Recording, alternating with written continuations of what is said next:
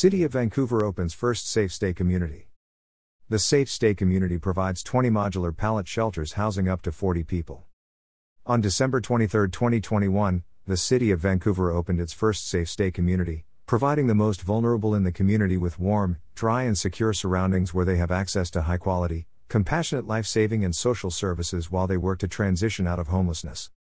The Safe Stay community, located at 11400 NE 51st Circle on city-owned right-of-way along an undeveloped cul-de-sac in the North Image neighborhood, view map here, provides 20 modular pallet shelters housing up to 40 people. The Safe Stay Community Program is the direct result of a galvanized vision at the city to create an effective path for those seeking a permanent way to get off the streets. Many at the City of Vancouver have been diligently working towards this achievement for most of the year, so to finally see it come together gives me reason to smile, City Manager Eric Holmes said. I am grateful to the Mayor and City Council for understanding and embracing the urgency to address homelessness. The Safe Stay community is making a world of difference to those who moved into the shelters just before Christmas, offering them renewed hope and opportunity in 2022.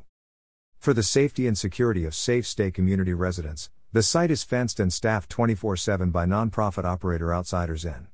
In addition to the security measures, the site includes trash receptacles, sanitation services, portable toilets and hand-washing stations, meeting and office spaces and access to supportive services provided by local agencies. This Safe Stay community is helping address immediate humanitarian needs and the urgent safety, livability, social justice and public health concerns resulting from the homelessness crisis, Vancouver Mayor Anne McInerney-Ogle said. It's also the result of the impassioned work of many at the city who care deeply about addressing homelessness.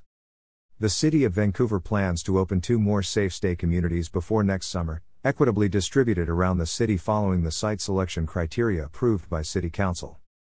Safe Stay communities are not a long-term solution to ending homelessness, but they're an immediate, compassionate alternative for people living on our streets so they can move toward living indoors again, Holmes said. Safe Stay community video. Video courtesy the City of Vancouver. Information provided by City of Vancouver.